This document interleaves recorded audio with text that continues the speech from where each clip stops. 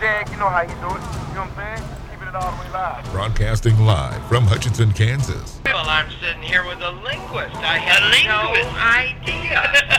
I didn't know you were, but I didn't know that you were a wordsmith. Call Jiggy right now. 267-22-JIGGY. Steady money. Hey, Jiggy, what's happening, man? Reminds me of that David Bowie song. Jiggy play guitar.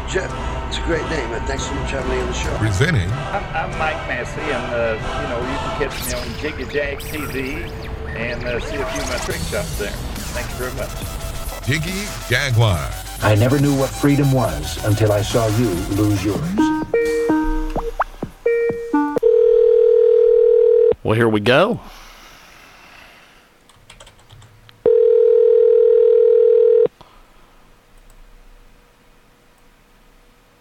Let's see what's going on here. Hello. Good morning. This is James Lowe with iHeartRadio. How are you? Hi, I'm doing well. I'm doing very well. How are you? Pretty good, actually. We are live here on the big broadcast, and we have got a great guest joining us out of the gate here on our big program. Go ahead and give us a brief introduction on yourself, my friend. Well, my name is Rosalind Tompkins, and I am a hopeologist, and I am the founder of an organization called Mothers in Crisis Incorporated. And we are excited about the fact that April is going to be the first ever National Month of Hope for the United States of America. And that happened based upon our efforts. And so we are trying just to let everyone know that now we have a whole month to celebrate hope. Fantastic. We've got a great guest with us today. Joins us as we kick off our big broadcast here on iHeartRadio and AMFM247.com. Tune in, iTunes, KFRK out there in Denver, Colorado as well. And a great guest with us today, Dr. Rosalind Tompkins, joins us here on our big program. National Month of Hope is Thursday, April 5th, and Tuesday, April 10th. We've got her today here on our big broadcast, and she joins us live. Now, how is the National Month of Hope? How was this launched? Well, it started, like I said, via the efforts of Mothers in Crisis. We're a nonprofit organization located in North Florida, in Tallahassee, the capital of Florida. And we celebrated 25 years in 2016. And as a result of our 25th anniversary, we received proclamations from our city and our county, just talking about all the good works and thanking us for what we had done over the years. And we also designated every Friday as Hope Universe Day, a day to share hope and a smile. So about a year into celebrating Hope Universe Day, we applied to the National Day Calendar.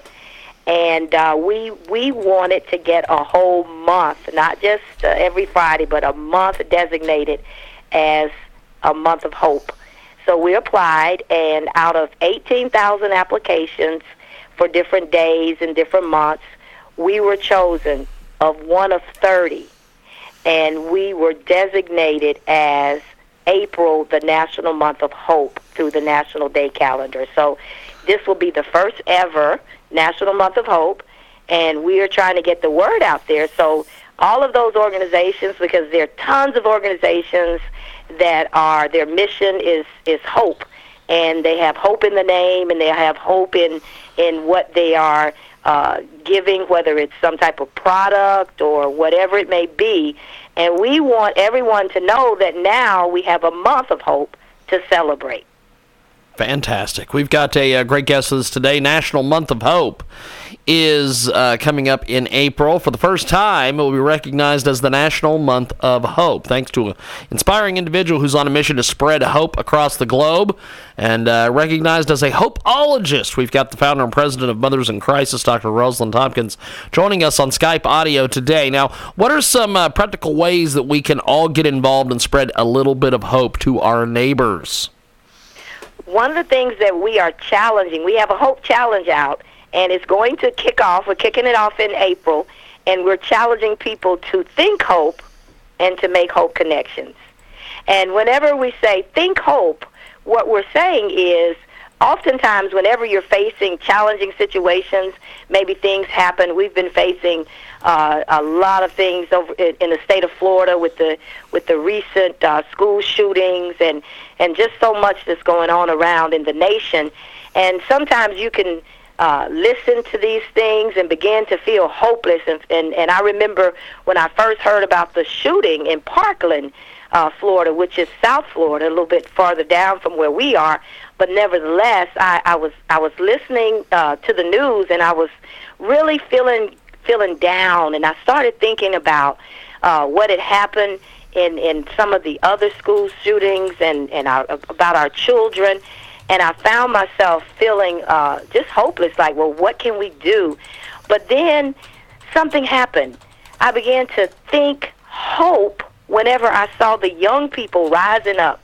I saw the young people coming here. As a matter of fact, they came to the Capitol, and they began to tell the legislatures, never again, and we must do something about this.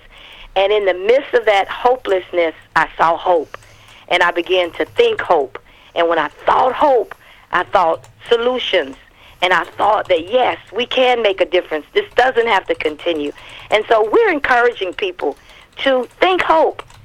Find the hope in the midst of every hopeless situation, because if you look for it, you'll see it. And then the next thing is make hope connections. And that is spreading hope with someone else. Go to someone. Have a hope chat. Bring hope to someone who may be in that state that I was in when I was feeling like, oh, there's no hope and it's just going from bad to worse. And go to someone and tell them, no, as long as there's breath in your body, there's hope. Things are going to get better. Let's look for ways to make it better. That's what we're challenging people to do. We've got a great guest joins us today here on Skype Audio. National Month of Hope is the topic. Now, Doctor, what is a hope connection? A hope connection is a hope chat. That's when you can have a conversation with someone and bring hope to them. And when you make that hope connection, something happens. The whole atmosphere changes. When you make a hope connection, you literally, and I've seen this, and I've had an experience in my own life where I made a hope connection with someone who was about to commit suicide. And I made the hope connection with them by sharing hope, love, and faith, and letting them see that, hope is future-oriented. So even though it may be bad now, as you make a hope connection, you help people to see that there's always tomorrow, and that as long as you continue to try and press past whatever's happening now and look to the future, things can get better. And that's what happens when you make a hope connection. You connect with someone on a level of hope and help to change their outlook on life and really change their lives. We've got a great guest with us today. She joins us live here on our broadcast, coast to coast and border to border on TuneIn, iTunes, Radio Loyalty. National Month of Hope is the topic. Now, Doctor, what kind of impact have you been seeing basically on a local level as a result of the hashtag Hope Challenge? We've been having these hope chats for the whole year. Actually, we started this back in January. And we have literally been seeing people catch on fire and get excited about life. It's just a new way of thinking. And in one instance, one of the Hope Squad members was telling about how a young man had come to her home, and he asked could he cut her grass, and he was going through so much. He was telling her how he had lost his job. He had 4 children, and he and his wife was having a hard time, and he just really felt like giving up. And he didn't. And did she have anything that she could help him? Maybe get a job or something like that. And she thought about the Hope Chat, and she started sharing with him that she believed that things were going to turn around for him, and that he just needed to just continue to try. And she encouraged him. And sure enough, when he left her, he said he felt a whole lot better. And he came back 2 weeks later and told her he had found a job and things were working out better. Because see what happened, and what we see happening with these hope chats is that the outlook, when your outlook changes, everything else changes. And that young man is just one example. And I've been hearing so many other stories about how whenever you begin to think hope, and so I always say it's not the first thought, it's the second thought. So the first thought may be something where, maybe pessimistic, maybe sarcastic, but don't stop there. Take the second thought, and the second thought is hope. And that's saying, well, you know what?